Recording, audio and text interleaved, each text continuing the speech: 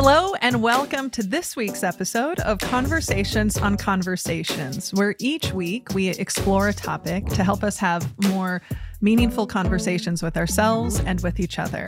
I'm your host, Sarah Noll Wilson, and I'm so excited for this conversation. Joining us this week is a dear new colleague in the last year and a half or so we've connected, Nola Simon. And let me tell you a little bit about her and the topic we'll be exploring. Nola Simon is on a mission to make the future of work more flexible, inclusive, and fun. She's a writer, podcaster, and consultant. I love this, a hybrid remote futurist, which I can't wait to get into that of, what do you see? And I mean, we were in it, and then what do you see? She's often interviewed by media across Canada for her expertise in distributed work strategy. She's also the creator of the Hybrid Remote Center of Excellence. This is an incredible place, and we'll talk about this resource that she's built for workforce transformation pros to ask questions and get answers from peers. Welcome to the show, Nola. It is so cool to be here, Sarah. I'm so excited. I've been like, I get to end the day talking to Nola. We've been trying to make this happen for a while. Oh, I know. Yeah, it's amazing. And you are like one of the few people that I've actually met through Twitter. Most of the time when I meet people like this, it's LinkedIn, right? But you are like my Twitter buddy. And I mean, it's not like we're not friends on LinkedIn, but that's where it started. Yeah, no, I am. Well, yeah, it's always funny on social media because people just sort of come into your sphere sometimes, and they just slowly, some become more in focus and you start crossing each other's paths. And then you go, I don't know that I remember exactly the moment, but you just emerged into my life and I'm so glad that it happened. So yeah, no, it's cool. So needless to say, for people who are listening, we are going to be talking about the future of work and specifically exploring just all things with where we're at with hybrid and remote and what do we need to be thinking about. But first, before we get into that fun story, Nola, what else would you like, other than your beautiful bio, what else would you like people to know about you? So I'm a mom of two teenagers. And I think that really has really focused my development through hybrid and remote, because when I started advocating for hybrid remote way back in 2011, it was because my kids were small and I needed to be home because we didn't have a lot of extended family. My parents were older. I didn't have a lot of support.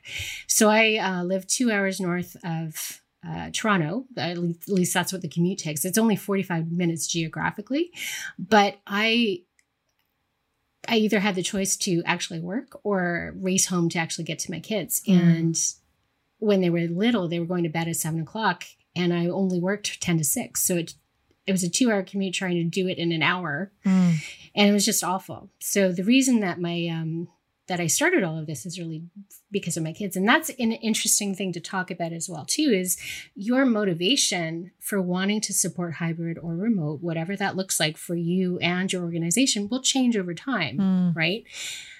And that's something that I don't think a lot of people really talk about, because there's an awful lot of talk about how it enables caregiving for small kids, but it's really important for older kids too. And then what does that look like as your kids become young adults, they leave, and how can you make that work for you on a lifetime basis, right? So that's where the futurism part comes in, is like, we have to come up with solutions that work right now. It's not just about, where are you going to work? Are you coming back to the office? Or are you going to be at home?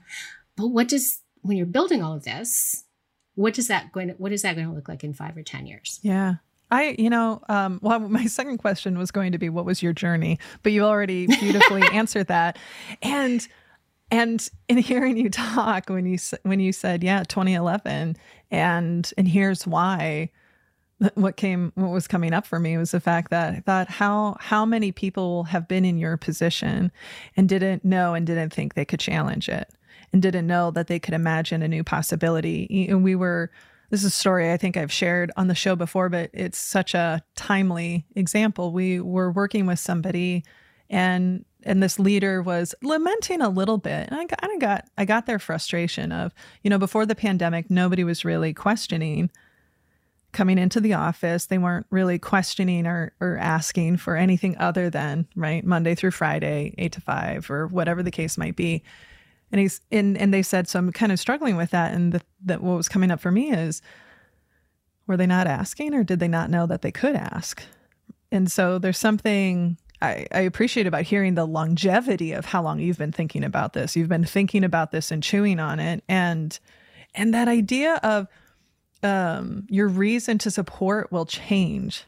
It's an obvious benefit to individuals who have children, for sure. But, as somebody who's childless by choice, I sit there and think about how it's changed my relationship with my husband, how it's opened up having more time to connect with my parents during the day and not just at night, and all of that.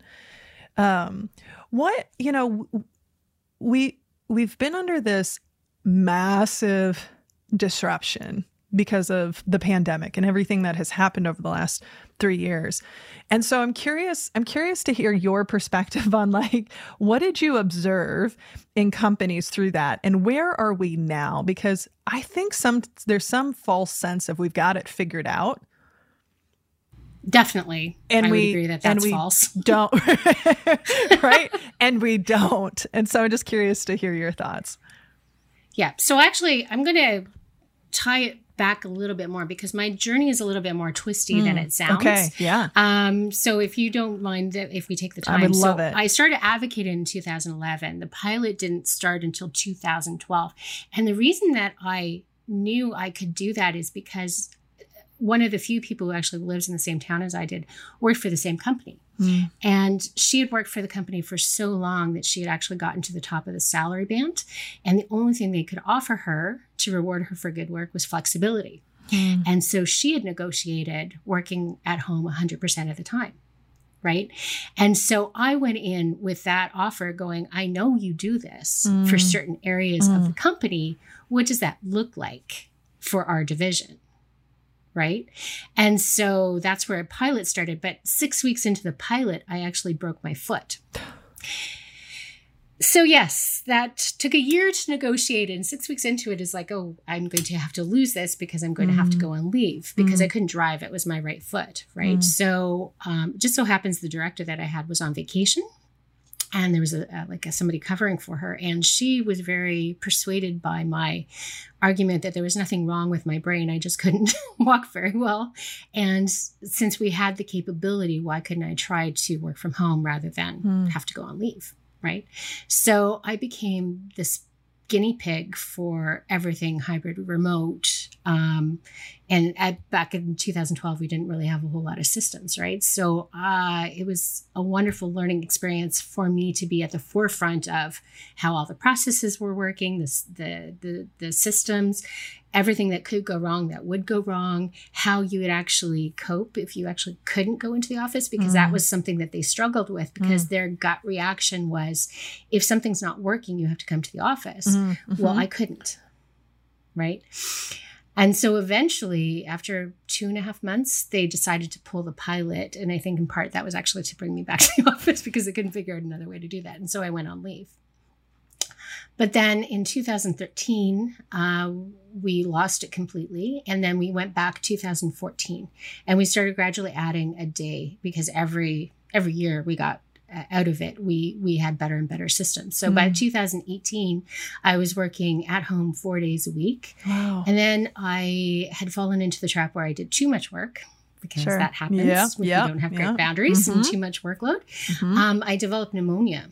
And I, the one day that week that I had to go to the office, I passed out at the wheel and hit a fully loaded double car cement hauler.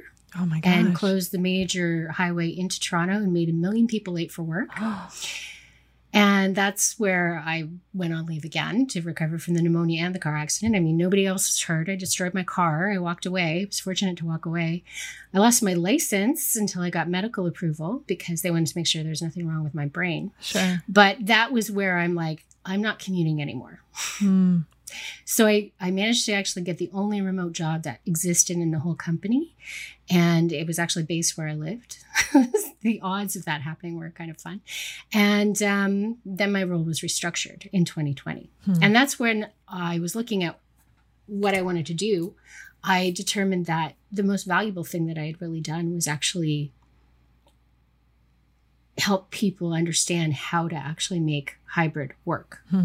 And how you really kind of have to base it into remote and get the remote aspects right. And then you can really layer on what you want the in-person component really to be, because most hybrid is really remote first. Yeah. Yeah. Right. Yeah. So that's the journey. So I usually tell people that I've worked every kind of version of hybrid remote that there is, except digital nomadism. I think my husband would have objected to that, but I used to have to travel for work. So I have experience with traveling like that too. And your question that you asked was about where we stand and what we've learned and where we are when we're going forward. Mm-hmm. I think that people just don't understand that it's not new.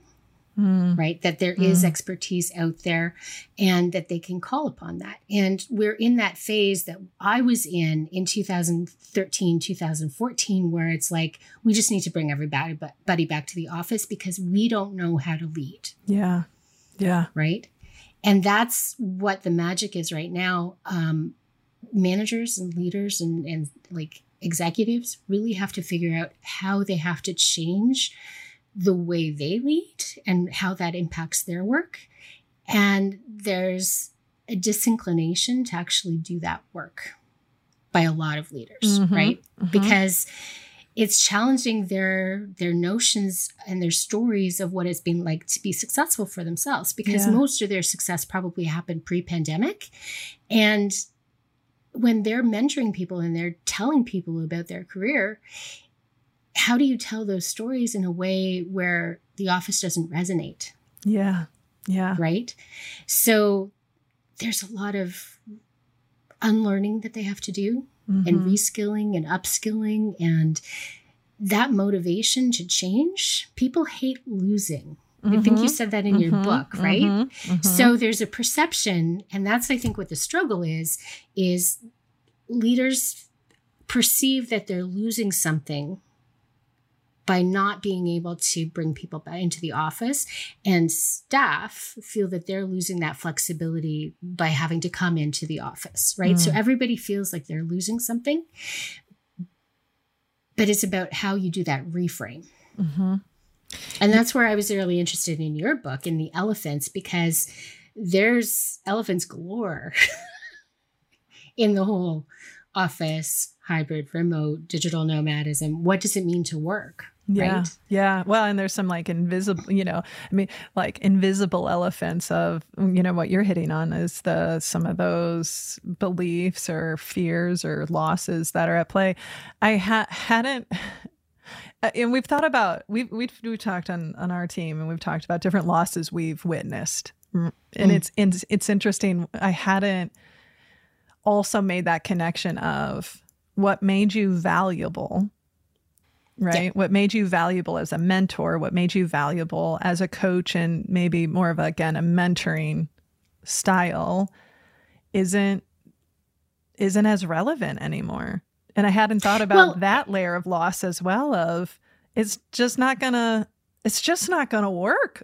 Like it's not going to, the whole system is changing and the expectations are changing, and the experience of the younger generations and their familiarity and comfort with digital technology is so fundamentally different than, say, when I look at, people who are maybe in the boomer age or the late, Gen X age. It's a very significant gap of experience. So sorry, go ahead. What were you going to say? That's okay. I was going to say it's not necessarily like it's not relevant anymore. It's about how do you reframe those stories, right? Because there's value in what they learned, what they experienced, but how do you reframe it so that the location of where things happened isn't the star, right? And that's really what it comes down to. People get used to telling their stories in a certain way. I mean, my dad is horrible for this, right? Like he'll tell you the same story like 10 times, and it's comfortable for him because that's just his perception of the world, and that's the way he likes to tell stories. To actually go back and reframe it to make sure that the story is going to track for somebody else, it takes a certain level of empathy. And I think you really need to do the work to realize that that's needed. Right? So what's the purpose of your storytelling? What's the purpose of you mentoring or sponsoring? you really kind of have to focus on the person who's receiving those stories, right? To really kind of think about that reframe. And that takes effort and that takes work. And everybody's so busy, everybody's so overwhelmed. And that's a thing that I really think came out of the pandemic as well. And again, this is because everybody's still at the beginning of learning how to work remotely. How do you create those boundaries that allows you the space to reconsider what it is you want, what others need, and how you could really help, right? Because they haven't built the boundaries to give themselves the space to do the internal work that they really need to do to be useful. Yeah. And then that's such a great point you bring up from the standpoint of, and we haven't necessarily had to, or have chosen not to really think about people from a very individual level, right? If you want to work here, we work here, whatever the hours are, depending on the industry, this is when the work gets done. And now we're adding another thing that we have to think about and be intentional about. And it is much more individualized than just some carte blanche policy or whatever the case might be. And I think that's a really interesting, again, another perspective that I hadn't heard offered in that way. And there is this tension, I want to go back to something that you said, when we think about for those organizations that are really trying to shift into more of a hybrid model, what we are definitely seeing with the clients that we're supporting is it's in person first, and then remote is still a bit of an afterthought, or it's how do we replicate what we did in person to online, realizing that might actually, that has to look different in some cases. And, but you had mentioned that, no, it's remote first and then it's in person. Talk to that a bit. So this really comes down to intention. And so when I'm working with people and like the framework that I've laid out is really, what does remote work, what does hybrid mean to you, right? You need to define it, right? And are you treating it as a perk? Is it a benefit? Is it a program? Is it an operating system? Or is it in the bones of the organization, right? Because those intentions all look really different. So if you've got a company, and I think this is where a lot of people kind of struggled in the last 3 years, it's like they've been putting things off until people come back in person. Yeah. Right. So what have you delayed because you didn't want to deal with it and you were just going to wait until you could bring people back? Right. So now there's like a backlog of things that you need to deal with immediately. And you only know how to do that in person. Right. But there's been a hiccup in terms of bringing people back because people aren't cooperating. They're not complying because, for a variety of reasons, people move during the pandemic. People don't feel safe. People still feel that they're at risk or they have immunocompromised family members. There's a lot of various reasons that they might choose not to comply, right? But it really comes down to the company is not really defining what their commitment is to flexibility, right? So the companies that are, in person first, that's their commitment. That's their intention. They really want to be in person. They are only supporting the flexibility because they think that they'll lose staff. Right. And it's, we're offering this because we have to, but as soon as we can get away from it, we're going to. Right. But people know that, staff know that. And this is where trust becomes this whole underlying currency. People are going to see the true intentions, and it's going to filter through your storytelling. It's going to filter through your processes and your procedures. And it's only going to be once everybody trusts the process that it's going to become embedded in the organization. So what's happening is, a lot of leaders, I often have a visual of an ostrich in the sand, burying its head in the sand, because they want to kind of avoid what's going on, right? And they don't necessarily want to commit to it because they're following the news. There's a lot of noise going on. Somebody like Elon Musk comes in and then just shuts it down completely. And they're like, hey, why, if he can do this, why can't I do this? I mean, what he did was awful, but that tells you an awful lot about the people who want to emulate him, right? And it didn't work for him either, right? Because a lot of places he's already telling the staff, especially in Europe and various different places, that they can actually work remotely still, right? So it was really hard for him to actually undo that, despite his grand intention to do that, right? Because that culture was really well embedded before he even got there, right? So it really comes down to the systems that surround the intentions. And it's also not completely in your control either. So I came from financial services, right? I was in wealth management. The stock market operates at a certain time of day, right? There's privacy guidelines, there's controls, some of it needs to be done in person, right? So what regulatory restrictions are you dealing with? Not every industry can pivot directly. And a lot of people actually will come to me and say, oh, you don't understand. Well, my husband is a home renovations contractor. He literally can work out of everybody else's house except mine. Sure. Right? So I understand what in-person work is, right?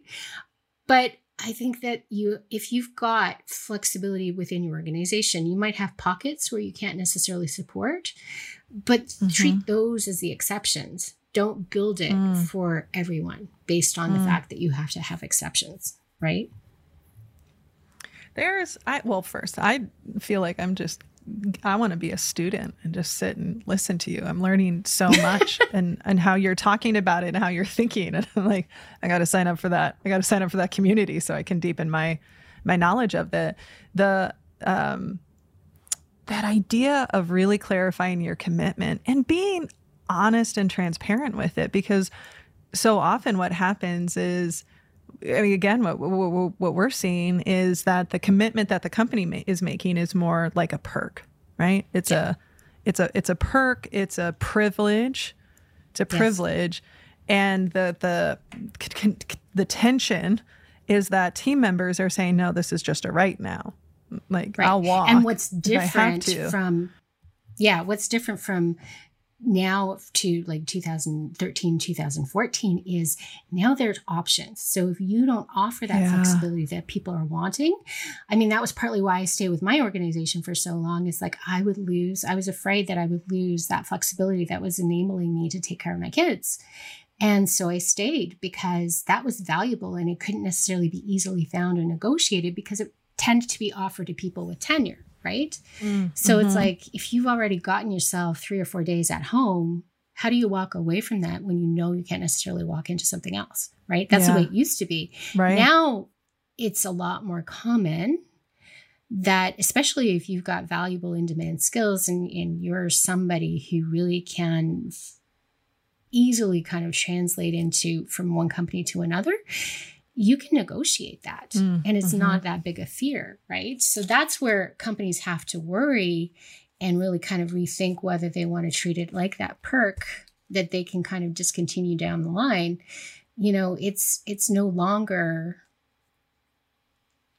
intimidating. And I think that's where a lot of companies are still trying to use that mindset where they're like, we can pull this at any time we want. I mean, I used to have to sign off on paperwork that if my dog barked or, my kids cried and a customer complained, that I could lose my work from home.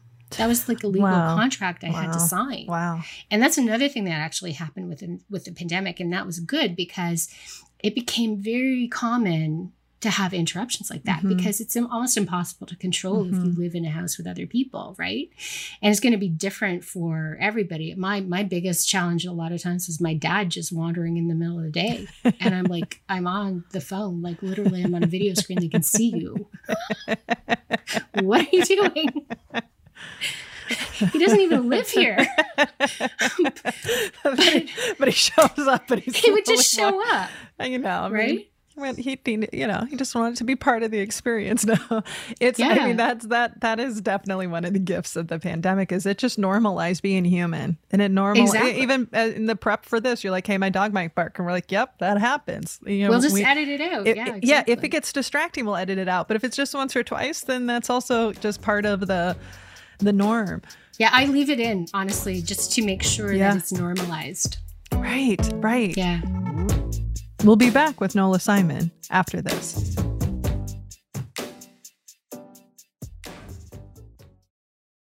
What would you say to the, I love the, because a lot of the people who listen to the show are either in HR, they're in formal leadership positions, or they're, trying to impact the world that they're in, whatever that looks like. And so I think that is such a gift that you've given all of us to think about what's really the intention here. What's the commitment we're willing to make? And let's be really honest and transparent with it. And to speak to the fact that by not doing that, one, we can espouse this value, but our actual behaviors are going to be different. And then that can cause distrust, and people can be conditionally like, oh, when's the shoe going to drop?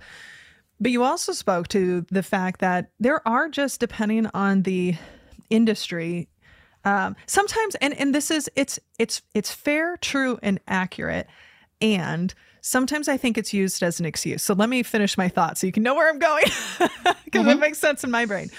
But when you're in an organization that has different needs, right? You have a bank that has tellers who have to be public facing and, I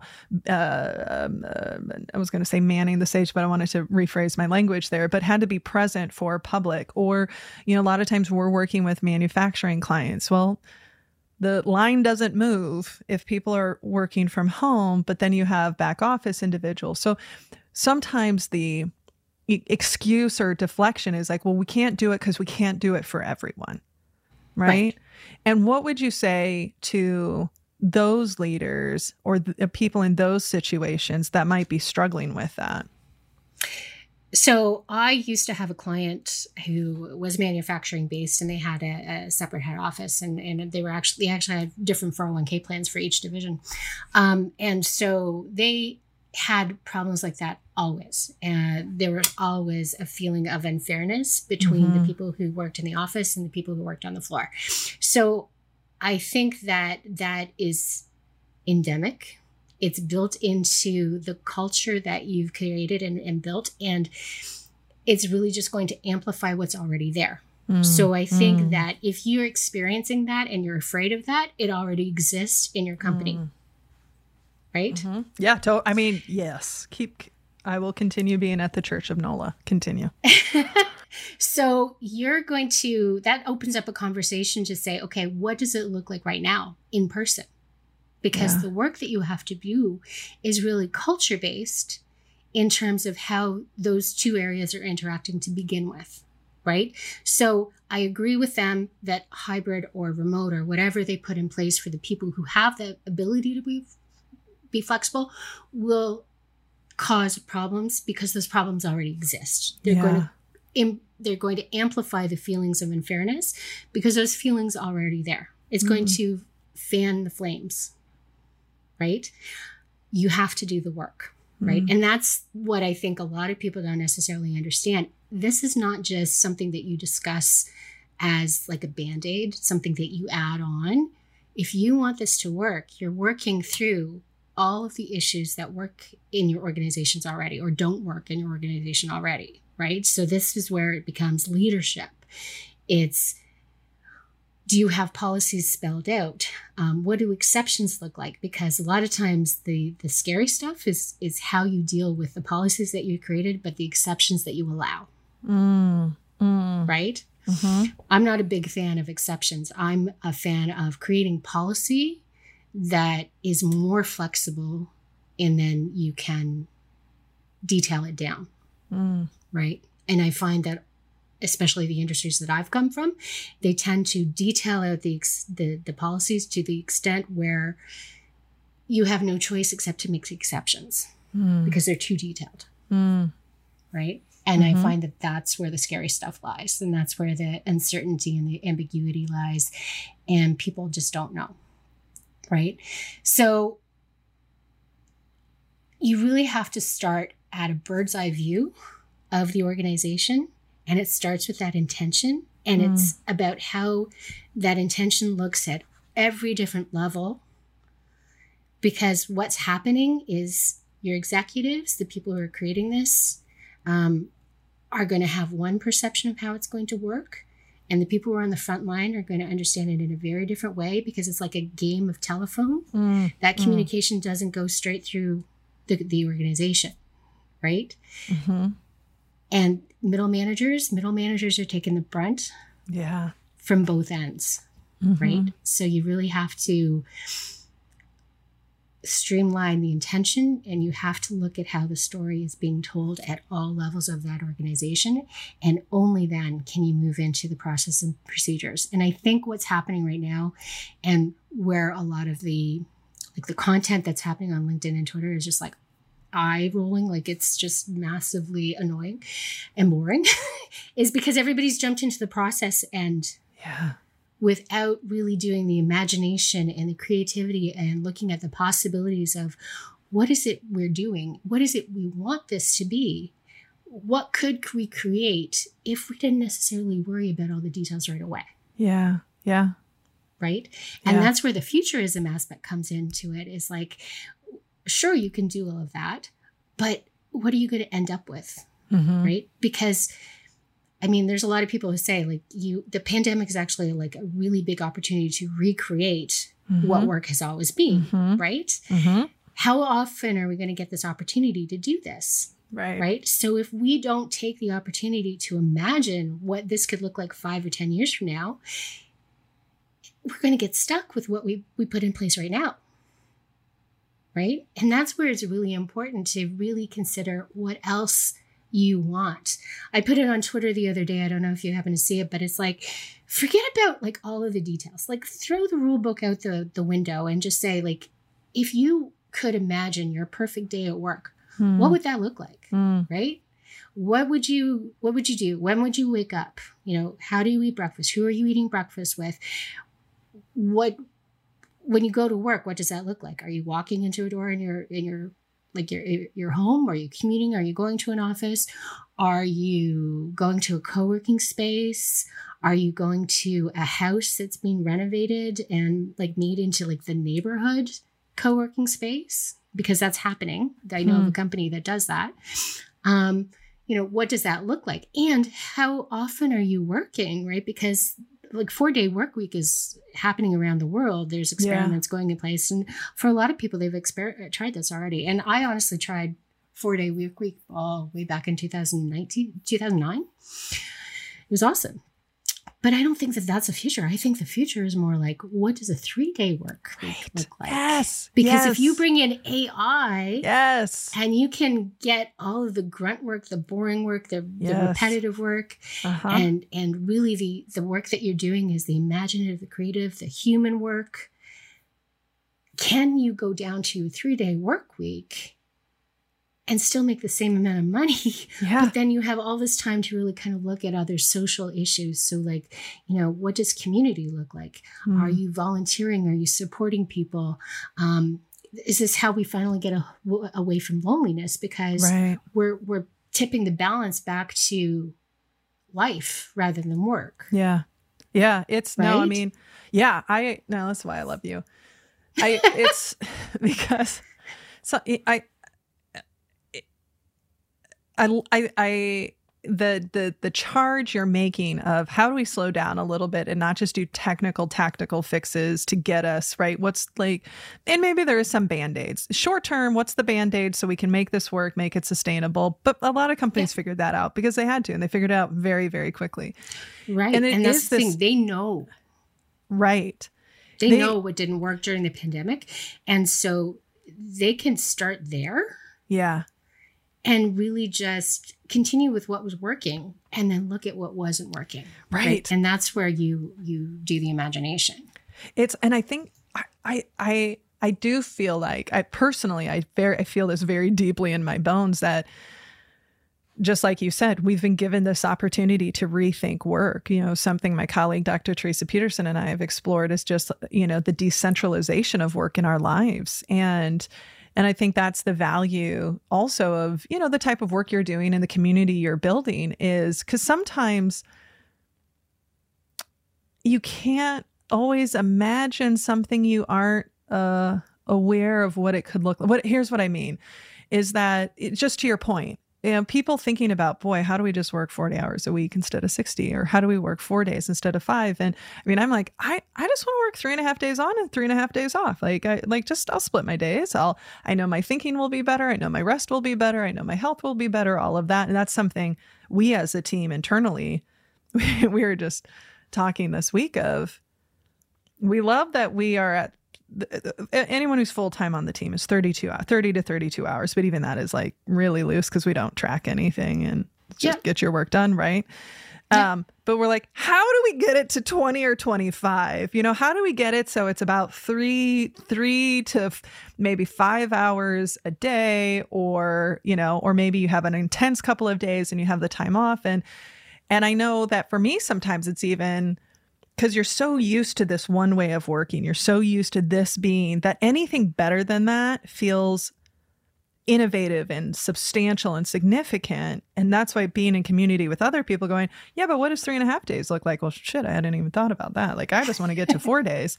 Or what is, what does a neighborhood co-working space look like? Wow, couldn't have even thought of that because hadn't even considered that as a possibility, which is why it's so important we are in conversation about this, because otherwise we're limited to our rules and experiences and all of that. And that can limit the dreaming. But the dreaming's definitely, I mean, what we're observing is the dreaming is not happening it's just not happening. It's not.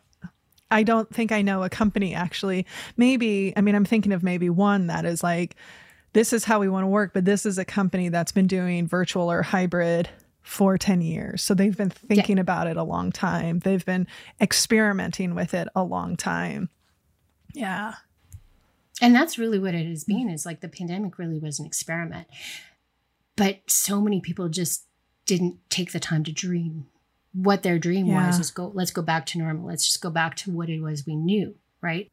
So for everyone listening, we're in the middle of this conversation around the necessity of dreaming when actually we got completely obliterated by a power outage. So for those of you watching this on video, you might be wondering, wow, Sarah's wearing a different outfit. Nola, though, however, is very much consistent in how she's showing up. But we wanted to make sure we came back to this because it's such a great point to land. And so, Nola, one of the things you were saying is that what you are seeing, and I think this is such an astute observation, is that people are just trying to Band-Aid, right? They're trying to fix and do what they've always done before, and they aren't taking the time to actually dream about what could be. So just say a little bit more about that, and what are some of the things that we should be thinking about, or what are even some of the traps that we might get into that would limit us from thinking about, what the world of work can look like? So yeah, in terms of dreaming bigger, I think that there's an inclination. One of the traps humans in all circumstances tend to do is they tend to think that what's the reality right now is going to be the reality like 10 years in the future, right? That the more things stay the same, but it's not really that way. There's a lot of things that change. You think 10 years ago, 15 years ago, the impact that the iPhone had on how we work. Right. So that's significant in terms of keeping in mind as well, too. Like what's reality right now isn't necessarily going to be reality in 5-10 years from now. So what trends, what signals can you pay attention to help you imagine what's possible? Like we were talking briefly about the 4-day work week. Well, that's a reality right now that's being tested. It's being trialed. I mean, I tried that like 10 years ago as well, too. But what's going to be like 10 years from now? Is it going to be more like 3 days a week? Or is it going to be completely different? And we don't even know what that's going to look like yet. Yeah. Right. One way, I do a lot of futures training, strategic futures foresight. And one of the things that you can actually do is actually make a list of things that you think to be true right now, and then completely flip it and say, what's the opposite? And often people give the example of shoes, right? So shoes can be, you think you know everything about what shoes are, right? So like you have multiple pairs, you coordinate them with multiple outfits. You wear them inside, you wear them outside. You have different shoes for different activities. Well, what would be the difference? You'd have one pair and you'd only have one pair. And why would that be? And a lot of that could be like haptics. sensors. It could be like government issued tracking, right? What are the reasons that shoes might be a little bit different, right? How can you apply that to your work, right? And it's going to be a little bit different for everybody as well, too. But that's where it's like, make a list of what things you think are true and then flip it. And that's a way that you can stretch your imagination. I love that as an exercise because, again, we get exactly to the point you made, that because it's true now or right, it feels like a rule. And this also goes back to, making the connection of what you said earlier in our conversation of as a company, you need to decide what your commitment is. What does this actually look like? And I think for some companies, it's also, do you want to transform the way of work? Do you want to be behind the transformation? I mean, because we have been given, again, this incredible opportunity. And, at the time of recording, I feel like this will be a time capsule. People are just starting to, the exposure to things like machine learning and chat GPT. I mean, the masses are starting to figure out like, things are exponential. I mean, I don't want to get into it now, but like when I first started tinkering a few weeks ago with that technology, I was like, oh gosh, the world as we know it is going to fundamentally change in ways that I think we're unprepared for. And I think that, like that push of we need to be thinking differently. And, one of the things you said before we hopped on that I wanted to make sure that I brought into this call was just how critical it's going to be to listen to your people. Yeah.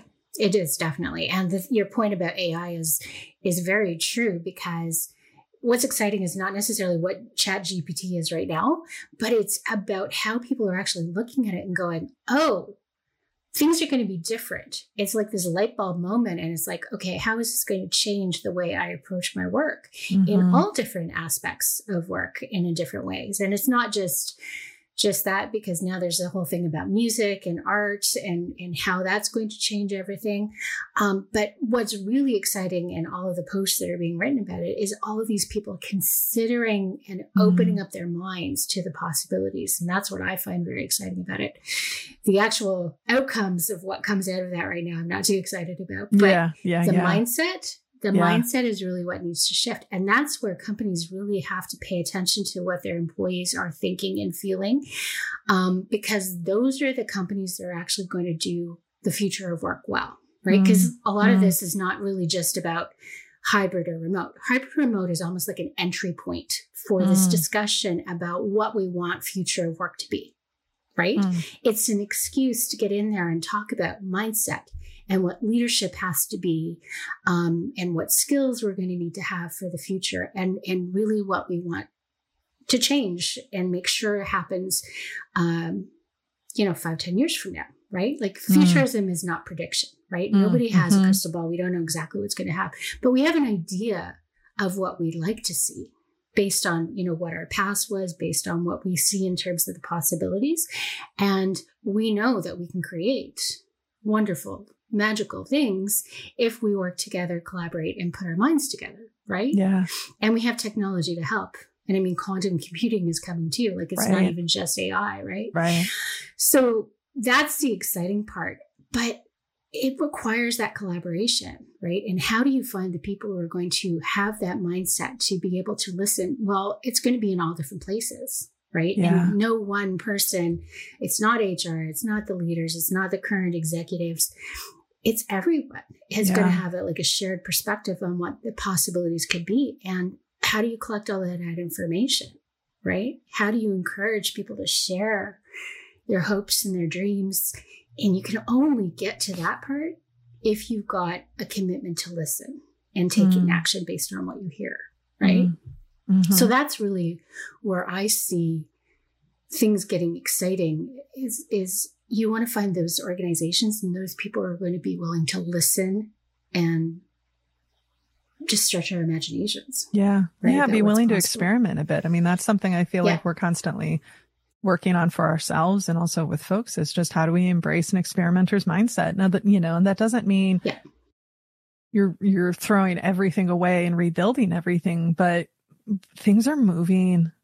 They're just moving really, really fast. And change was always a constant, but it feels like we're in a state of acceleration. And I want to go back to a point you made, because I think it's a really powerful reframe. So many people I think that my experience, let me clarify, is that so many of us look at hybrid virtual as the end game to clarify instead of the entry point in. And then when you offer it up like that, it's like, and so then what?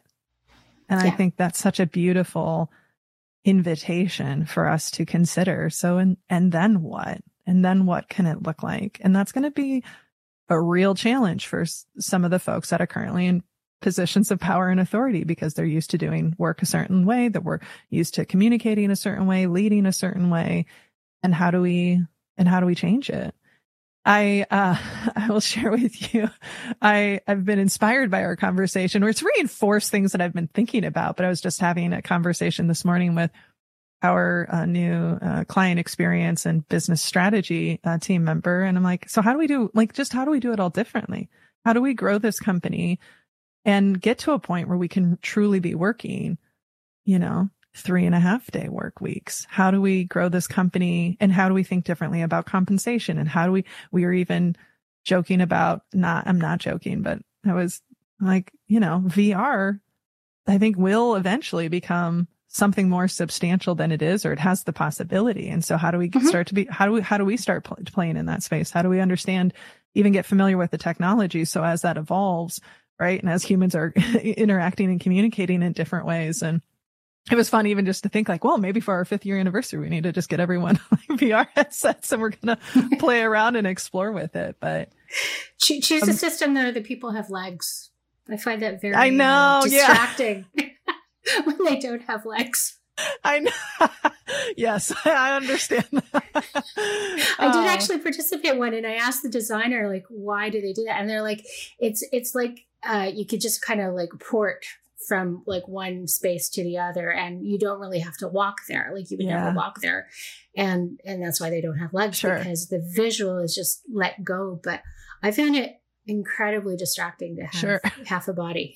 Sure. Yeah. The brain is like, wait, this all feels very real until I look down and I can't see my feet. But that'll change, right? Like, yeah, exactly. That's right. And that's where it's like, unless you start with it now and experiment, you're not going to see the progress. Right. Yeah. And that's where it's like, you have to play around with it. And I think we kind of have to let go of that certainty, right? Like people have, especially leaders, the more senior you are, you like to operate in a feeling of certainty. Like you have that authority, you like to convey, you like to trust that you know what you know, right? But I think that the more we get into the future of work with the pace of change where it is, it's only going to get faster. I think that you actually have to embrace that ambiguity, that uncertainty, and that vulnerability to say, I don't know, but I'm willing to learn. It's that learner's mindset, right? And then how can we leverage the skills and the abilities of other people who work with us to really leapfrog and learn from each other, right? How do you, it's not that one person is going to know everything. It's like, how do you work together and collaborate? Yeah. And I think that's really... I mean, all research shows that the more diverse your team is, the more, right? And it's not just the makeup. You have to actually then listen to the diverse minds. And again, I mean, no one person is going to know they don't now, but sometimes we behave in those ways. And that's right. Boy, that's not another, invitation for being really thoughtful about inclusion and how do we make sure all voices are heard. Nola, this has been such a treat to have you on the show. And before we give people a path to connect with you, I want to ask you our last question that we ask everyone. So first, clearly we need to have you back. There's at least 3 different topics that I want to explore with you. So we'll definitely make that happen. But in the spirit of conversations on conversations, Nola, what is a conversation you've had with yourself or with someone else that was transformative?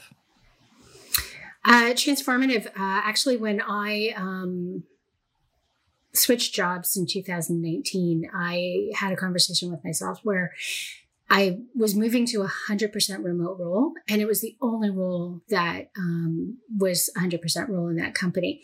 And I remember thinking to myself that if the job didn't work out, I was going to have to leave, right? So that was actually a transformative understanding to have, because when my job was actually restructured a year and a half later, my lawyer had asked me, do you feel you're being set up for success with the offer that had been given? Because I was actually offered a different role. And I'm like, no. And I knew from my previous understanding that it was likely I was going to lose that ability to be 100% remote. Right. So I think thinking ahead, thinking about all the different options, almost like strategically go, like, how do you get 30,000 feet and above, and look at where your role is in the company, how the company makes money, and where your path is, the next step, right? Know where you want to go, because that's going to prepare you for whatever is going to happen to you. So that's with what's happening right now in the world with all of these layoffs that have happened.